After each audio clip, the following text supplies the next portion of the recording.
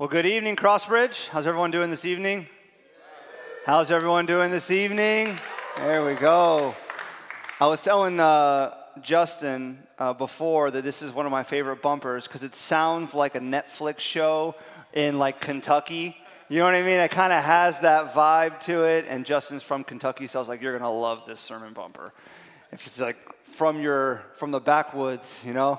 And we're going to the backwoods of Joshua for the next 7 weeks in the Old Testament. But I wanted just to orient you real quick and just say Happy New Year if I haven't had the privilege of meeting you yet. My name is Carter. I am the lead pastor here at Crossbridge. Grateful to be in the room with you tonight. Our first service of 2023 in the room, and I was eagerly anticipating this, having the last 2 weeks to refresh and to rest and to spend time with friends and family was wonderful. But when I'm away from the pulpit for 2 weeks, I get really excited to be back up here, and I've had a couple espressos. So we're going to go, okay? We're going to jump in, and we're going to dive into God's Word. And I hope that your Christmas vacation and New Year's was wonderful as well, and you're ready to step into this new year and all that God has for you, believing in His faithfulness and the promises that He's going to fulfill. And that's why we wanted to start this brand new series called Forward Living in the book of Joshua for the next 7 weeks as we begin this new year, because what God teaches His people in this book is so relevant for us in a new year as we're moving into new horizons and new seasons with new goals and new prayers. It's very similar to what God's people were going through as they're entering a brand new season. You see, God's people are finally about to step into the land, the promised land that God had given them, that they've been praying for and waiting for and been impatient over. And Moses has died, and Joshua is the new leader. This passage that we'll be in chapter 1 takes place around 1250 BC. So this was a long, long time ago. God's people have been wandering in the desert for 40 years. Moses led them out of slavery and oppression in Egypt. He said to Pharaoh, "Let my people go." He took them through the Red Sea, and they wandered in the wilderness, the desert really, for 40 years, waiting for God to fulfill the promise that He had given them. That they're going to have a land where they can have ownership and worship freely. And they're right there. They're on the other side of the Jordan River. They could literally see God's fulfillment before them. That's where Joshua 1 begins. And if you have your Bible, you can turn there. The passage will be on the screen behind as well. And if you have the Crossbridge Brickell app, you just click on the notes section. I put a whole bunch of notes there for this evening's sermon because we want you to engage. This is not meant to be a monologue. This is meant to be a dialogue as we work together through God's Word. And so we want you to have notes so you can move along together with me through God's Word, believing that God is going to speak uniquely to each of us. So I want to read actually the first 9 verses of Joshua chapter 1 so we see exactly where God's people are at entering this new season and what God is saying to them and to their brand new leader, Joshua. Here's what the first 9 verses says, starting in verse 1. After the death of Moses, the servant of the Lord said to Joshua, the son of Nun, Moses' assistant, "Moses, my servant, is dead. Now therefore arise and go over this Jordan, you and all this people, into the land that I am giving to them, to the people of Israel. Every place that the sole of your foot will tread upon, I have given to you, just as I promised to Moses. From the wilderness and this Lebanon as far as the great river, the river Euphrates, and all the land of the Hittites to the great sea toward the going down of the sun shall be your territory.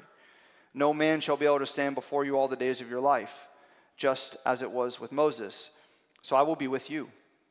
I will not leave you or forsake you. Be strong and courageous, for you shall cause the people to inherit the land that I swore to their fathers to give them. Only be strong and very courageous, being careful to do according to all that the law that Moses my servant commanded you. Do not turn from it to the right or to the left, that you may have good success wherever you go. This book of the law shall not depart from your mouth, but you shall meditate on it day and night, so that you may be careful to do according to all that is written in it. For then you will make your way prosperous, and then you will have good success. Have I not commanded you? Be strong and courageous. Do not be frightened. Do not be dismayed, for the Lord your God is with you wherever you go. This is the word of the Lord. Thanks be to God. So as you read this passage, the first 9 verses really creates the very beginning section of the story of Joshua and the movement of God's people into the promised land. You read it and there's this air of joyful optimism. They have been struggling in the wilderness for 40 years. It has not been easy at all. And now they are looking over the Jordan and they see the land. And God gives this promise, this declaration to them that wherever your foot touches in this boundary, it is given to you. This is your land, not just any land, but it's a land that they will have ownership of, for they have not had ownership of land. It is a land where they can worship God freely. It's a place of resources. Imagine going from the desert to a place flooded with resources. They are right before the fulfillment of that promise they've been praying for. There is so much joy and optimism in the air as you read this. But there are challenges. Here's the first challenge. There are other people living in their blessing. There are other people living in the land, other nations that have been there for generations, that have built cities, and they have raised children, and they have armies. And here's what's not going to happen. Joshua and the people of God are not going to walk up to Jericho and knock on the gate and say, hey guys, you had a great run of it. This is our land, so we'll give you a couple days, pack your bags, head out, don't care where you go, just got to leave here. It's not going to work. They're not going to leave.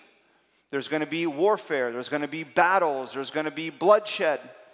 And God's people know this, and there's a lot of challenges and fear rising up within them. Why? Because they are not warriors. There are many of them, but they are not warriors. They have been in the desert for 40 years. They were enslaved for hundreds of years prior to that. And now they're going to go up against mighty cities and nations. These are great challenges. Here's the second great challenge. Moses is dead. Moses is dead. Do you understand what that means? Moses is dead. There are like 5 people in the Bible that most people that don't read the Bible know, and Moses is one of them. He's a big deal.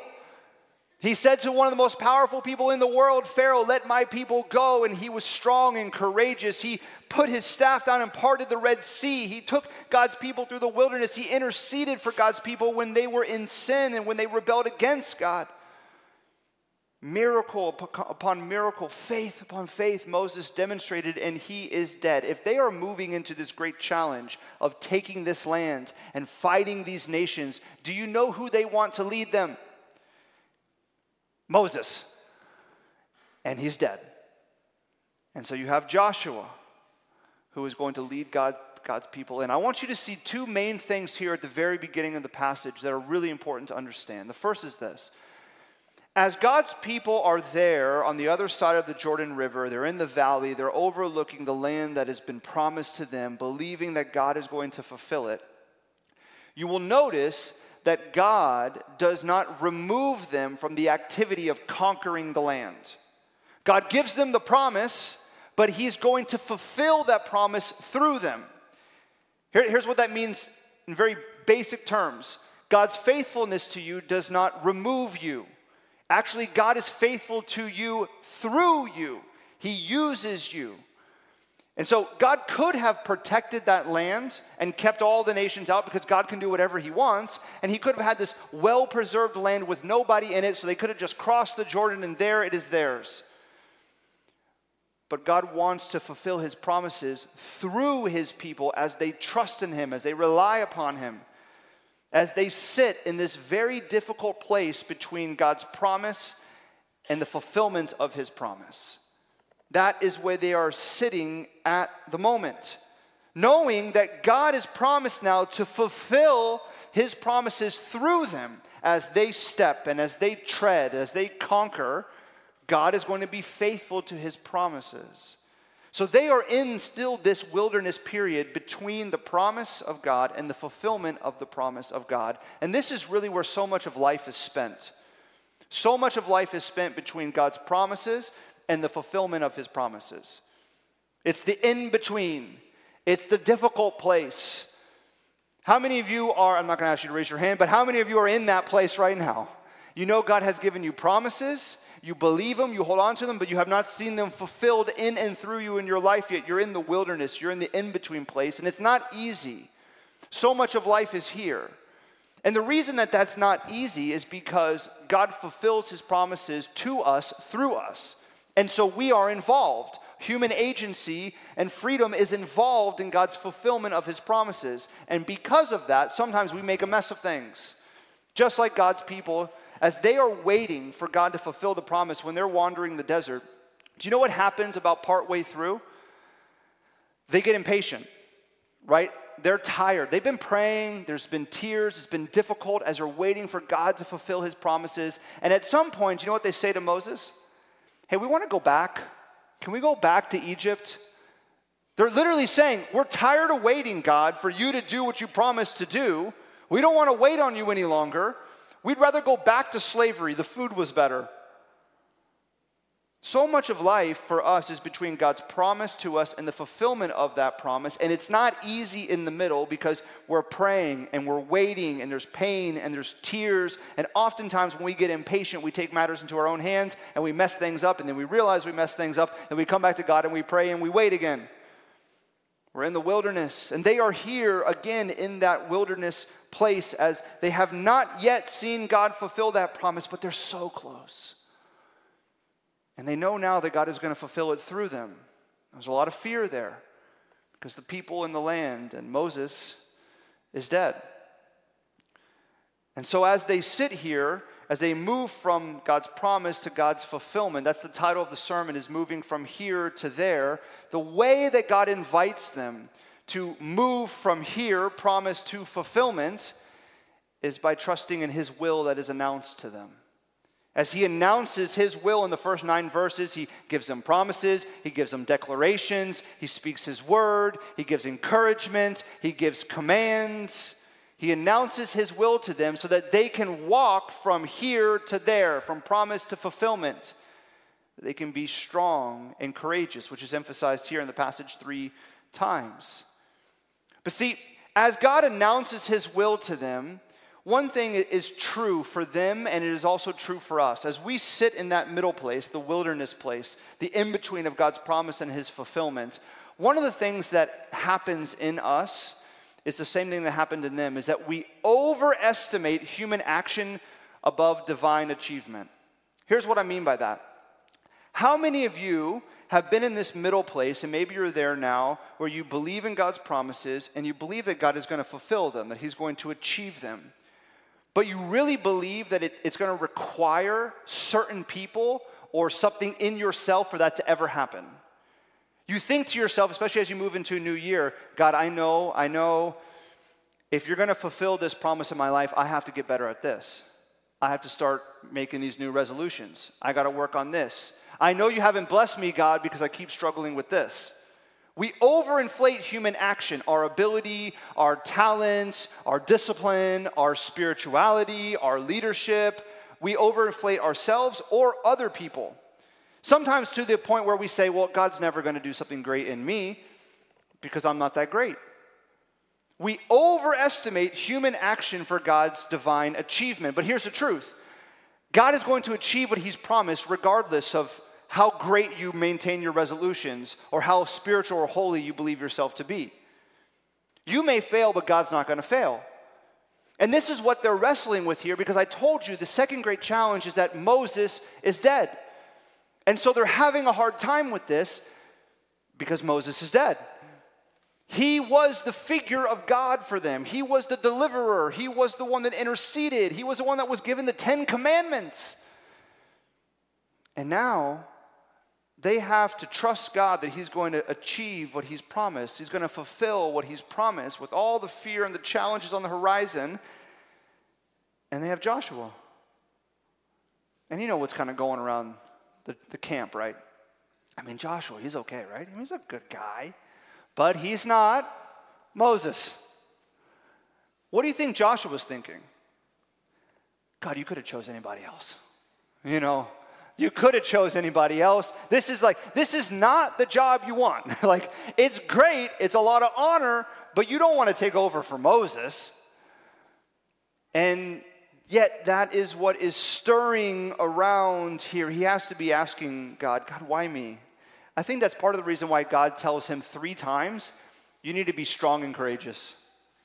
You need to be strong and courageous because there's a lot of fear, both in the life of the God's people as they move into this land and in Joshua's life. And one of the things I think what's happening, and this happens with God's people when they're in the wilderness, it's happening now as they're looking back on Moses, as when they were in the wilderness, they're looking back on Egypt, is that it's really easy to look back on the past and live in the past. I know I'm not preaching to nobody here. It's really easy to look back in the past and live in the past. But here's the truth. The future is never late, and the past is not now. Do you know that? The future is never late, and the past is not now. Here's a principle to understand. If you live in the past, guess where you die? In the past. If you live in the future, guess where you die? In the present. You're to learn from the past and live for the future. See, that's what God's people are learning here. They're to learn from the past, their past mistakes, the past promises that God has given them. They're to learn from the past, but they're to live for the future. Not in it, live for it, trusting that God is going to fulfill his promises through them, trusting that God is going to use Joshua. Even though Moses is dead, you learn from the past and you live for the future. And this is why they are to step into the land with joyful optimism. It's why they are to believe that amidst the challenges and difficulties that will be before them, that God is going to fulfill his promises to them. That they can learn from the past and they can live for the future, believing in God's promises. Am I preaching to anybody today? Come on, somebody. God has called you, listen, I want to say this. God has called you into something in 2023. He's given you an assignment. He's given you a calling. And he's calling you to step into it with joyful optimism. When I look around this room, I see people that are fathers and mothers and husbands and wives and boyfriends and girlfriends and teachers and lawyers and doctors and businessmen and women and nurses, real estate agents, coders, creatives, jobs that you explain to me, I still don't know what it is. All of you have different callings. You have relational callings. You have vocational callings. You have societal callings. God has called you into something in 2023. He's given you assignment. And in fact, probably many of your resolutions that you've written out are attached to those assignments or callings that God has given you. They're focused on relationships. They're focused on your work. They're focused on friendships and societal connection. Whatever it may be, you have a calling and an assignment that God has given you. And God is calling you in this year, as he's calling Joshua, to step into your calling with power. To be strong and courageous. To be strong and very courageous. To be strong and courageous. He's calling you to step into your calling with power. That's why God is saying to Joshua over and over and over again, here is your calling. You are going to lead God's people to inherit the land. It's going to be you, Joshua. This is your calling and your assignment. Every place that you step is going to be the land that I will give to you. Be strong and courageous. Step into the power of my promise to you. It's not going to be easy. There's going to be battles to fight. There's going to be division. He tells Joshua to divide the land. Imagine how that's going to go among the 12 tribes. Okay, you get this one. I don't want that one. Okay, well, then you get this one. I don't want that one either. It's not going to be easy. He says, Joshua, step into your calling. Be strong and courageous. He gives him power. And the power that he gives him is in the promises that he tells him. In verses 2 through 4, there's something, I don't know if you caught it when I was reading. There's something that jumps out of the text. It's 3 little statements. The first one is this. God says to Joshua, I am giving you the land. And then he says, I have given the land to you. And then he says, this shall be your land. Sounds like God has a verb problem. Does God need grammatical work? I'm giving you the land. I have given you the land. This shall be your land. It's like, God, what is it? Is it my land or is it not my land? Are you going to give it now? Have you already given it? Is it happening in the future? Here's the truth. God does not have a verb problem. We have a time problem. God is outside of time, and so when God tells you that he's going to fulfill something, whether it is now or it is not yet, guess what? It's fulfilled. It's done. He is outside of time. Now, we live within time, and so when God gives us promises, he doesn't always give us explanations because he doesn't have to, but God's promises to you are yes and amen. They're done. They are final. And this is why God is saying to Joshua, here's your assignment. You're going to lead God's people into the promised land. You're going to have that great honor. It's not going to be easy. You're going to tread on the land, and where you tread that's going to be yours that I am giving to you. But I've already given it to you. You're going to be successful. You're going to be prosperous. You are going to be the one that is going to help God's people inherit the land. My people inherit the land. No one will be able to come up against you. There's so much power in those promises because God is telling Joshua they are final. It's not going to be easy as you step into it, as you follow it, as you trust in it, but they're final. They're done.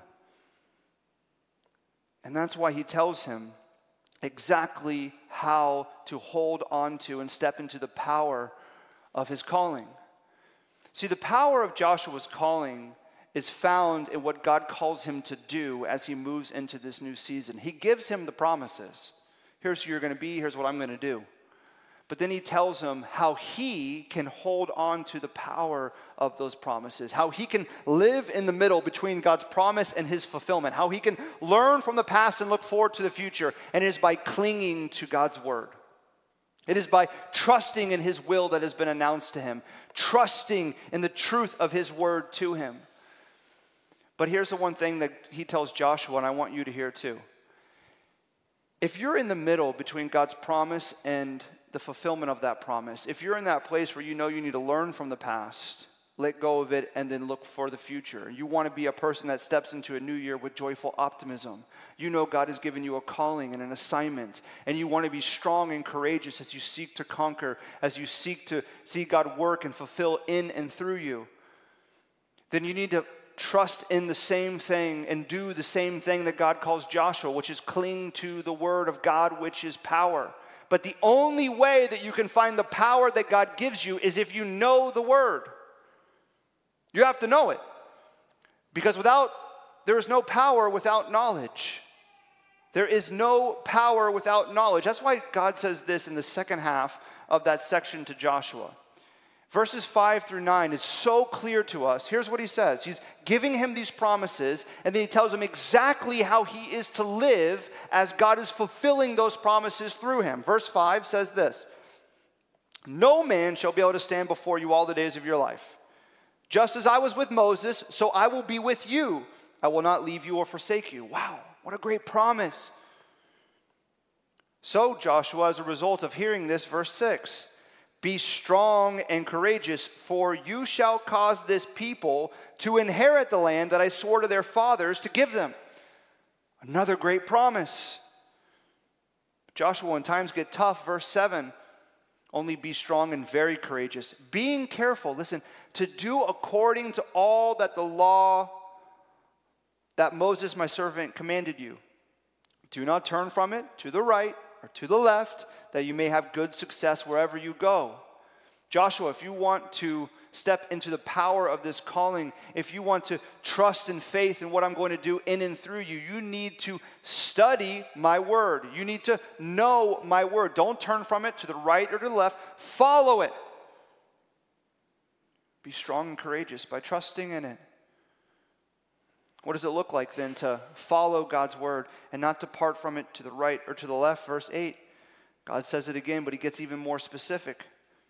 "This book of the law," God's word, "shall not depart from your mouth, but you shall meditate on it day and night." That's a phrase that means all the time, not just morning and evening. It means all the time. "Meditate on it day and night, so that you may be careful to do according to all that is written in it." Not some of it, all that is written in it. "For then you will make your way prosperous. Then you will have good success. I love this passage because God is so clear to us. As you sit between God's promise and his fulfillment, as you learn from the past and look forward to the future, the power is in meditating on God's word day and night. That helps us to navigate the difficult middle period, the wilderness period. We're to cling to it, to trust in the finality of it.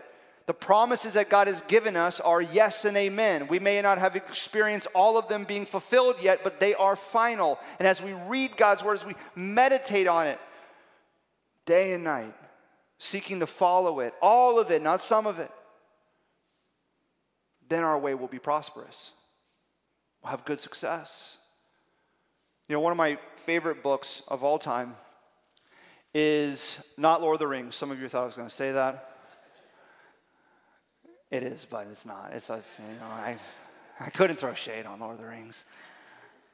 It's the book Pilgrim's Progress. So I have any Pilgrim's Progress fans in the room? Okay, everybody else has homework, okay?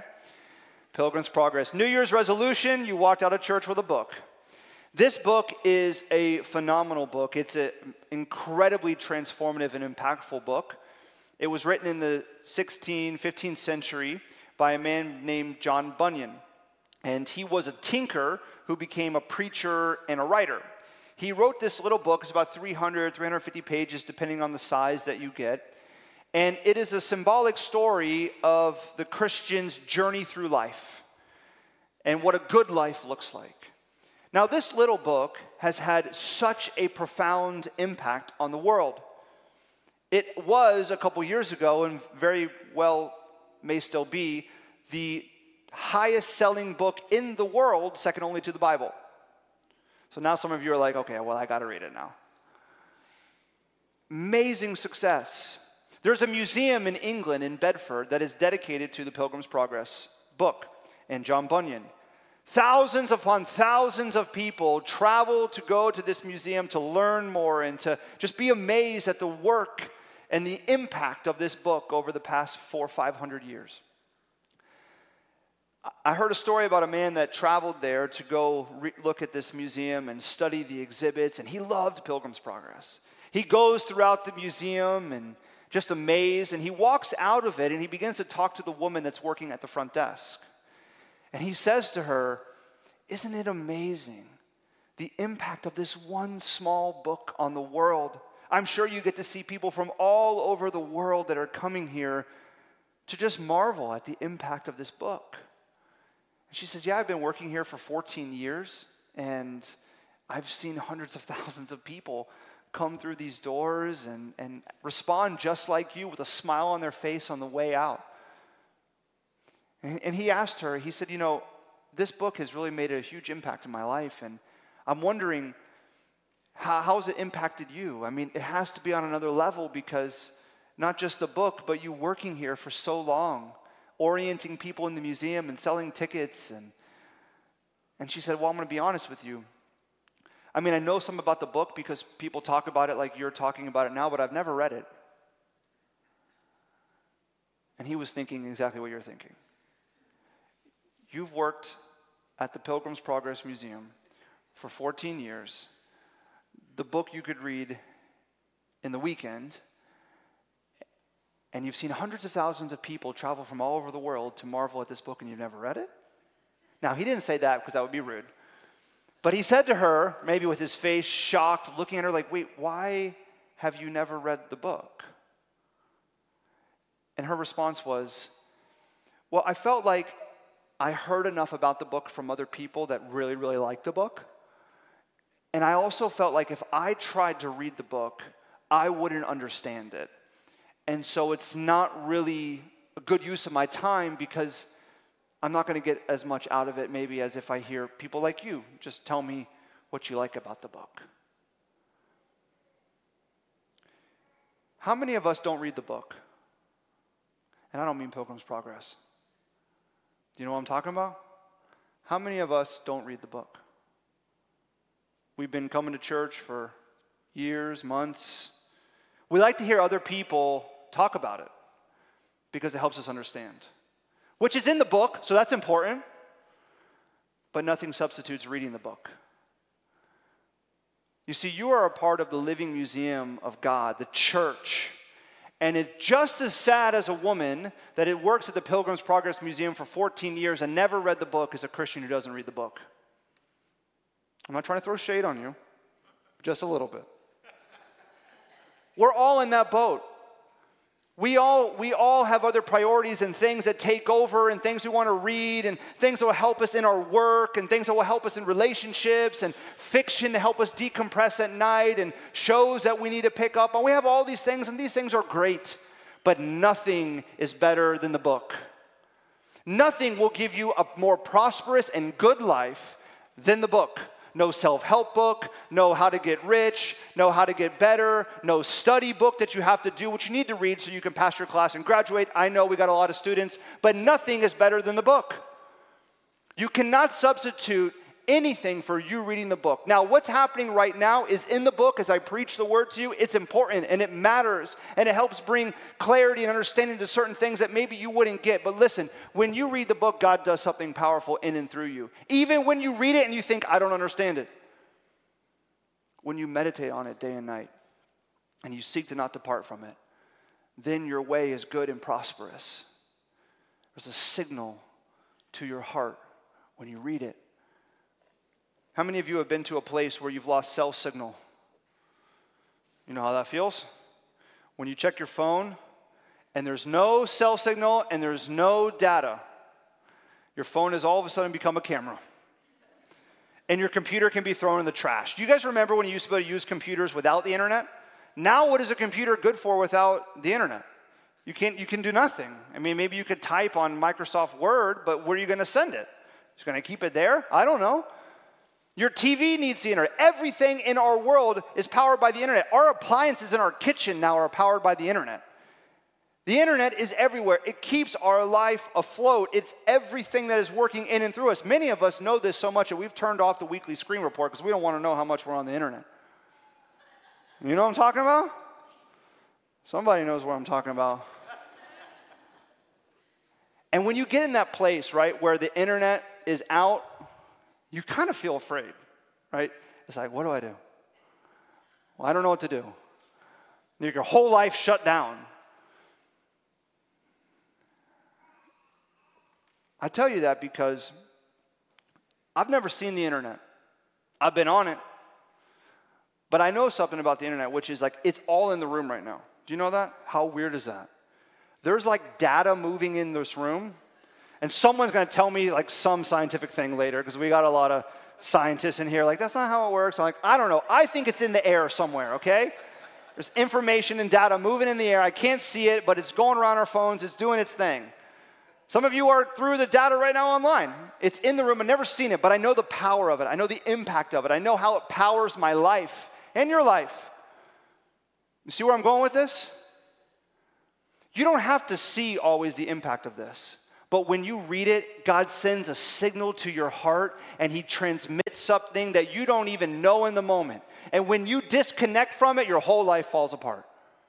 Your whole life falls apart. That is why God says to Joshua, hey, listen, Joshua, you want to know how to lead well? You want to know how to step into your calling? You want to know how to get from here to there, to learn from the past and look forward to the future? Do you want to know how to be strong and courageous with all the challenges before you?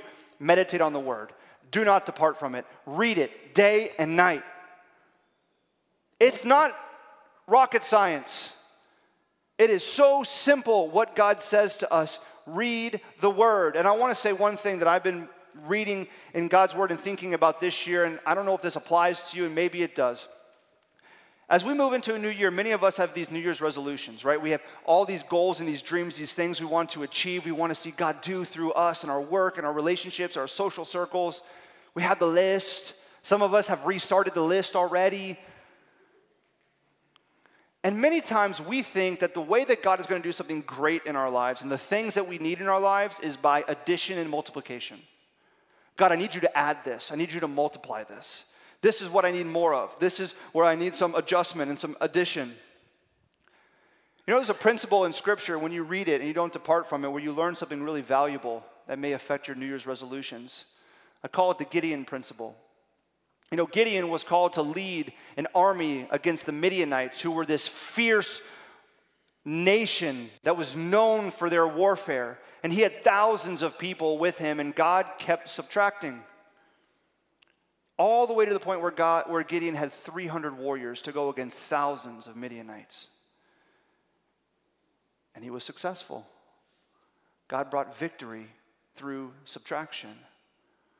How many of you this year have New Year's resolutions where you're asking to remove something and not just calories? Where you have goals and you're saying, God, I want to remove this. I want you to subtract this. I want you to give more margin here for this there. Because God brings victory through addition and he brings victory through multiplication, yes, but he also can bring victory through subtraction. And when you read God's word and when you trust in God's word, oftentimes what you find is God telling you to subtract things. Because the law of God, the word of God is diagnostic. It's like a mirror. When you look at it, it shows you who you really are. And when you look at it, it actually shows you how you might want to adjust. Like when you look in the mirror and you're like, maybe I'm going to do my hair a little bit differently. Maybe I'm going to have a different kind of outfit next time. When you look into God's word, it not only shows you who you are, but it actually shows you how you might want to adjust, what you might want to subtract, what you might need to add. And it also gives you pause of evaluation. Have you ever looked in a mirror before and just had this moment of evaluation of yourself as you begin to contemplate why you're making the decisions you're making and why you're doing the things that you're doing? Mirrors have that kind of effect, and God's word is the same way. It's diagnostic. Some of us don't want to read it because we don't want to be diagnosed. But here's what I'll tell you. Your way will be good and prosperous when you meditate on God's word day and night, when you seek to not depart from it, when you allow it to subtract things from your life or add things to your lives. It will certainly multiply things in your life. And it's okay when God evaluates you or when you feel that you see yourself for who you really are and some things you don't like and some things need to be adjusted. That's okay because God doesn't see what you see in yourself. God doesn't see what you see in yourself. Romans chapter 10 says this, "For Christ is the end of the law of righteousness for everyone who believes." So you may look into God's word and it's diagnostic for you. It shows you, which is good and healthy, what needs to be changed and adjusted and subtracted and added. It shows you who you really are. But it also points you to the one who has fulfilled the law for you. See, what the law reveals, Christ has fulfilled. And you can look into the word with safety. In fact, that's why when you meditate on God's word day and night, when you seek to not depart from it, even when you read it, you're like, oh, that's really me and that hurts, and I know that's me, God. You can be strong and courageous because Christ has fulfilled what the law reveals to you. You are free, you are forgiven, you are righteous in Christ. God sees you for who you are in Christ, not who you are this moment. And so you can step into 2023, into your calling, into your goals, learning from the past, looking forward to the future, being full of joyful optimism because you know God's promises to you are sure. They are not dependent upon your action. God is going to achieve what he has promised in your life. He's going to do it through you as well. And Christ has fulfilled the law for you so you can live freely. You can believe that God's promises are yes and amen. And I want to leave you with this promise. Because the charge that God gives to Joshua in verse 9 is the same charge he gives to you. Here's what God says to you for a new year. Would you cling to this? Maybe would you memorize it and write it down and hold to it? And that's this. Have I not commanded you? Will you read this out loud with me? Be strong and courageous. Do not be frightened, and do not be dismayed, for the Lord your God is with you wherever you go. He is with you wherever you go. Don't be dismayed. Don't be frightened. Trust in his promises. Know his word.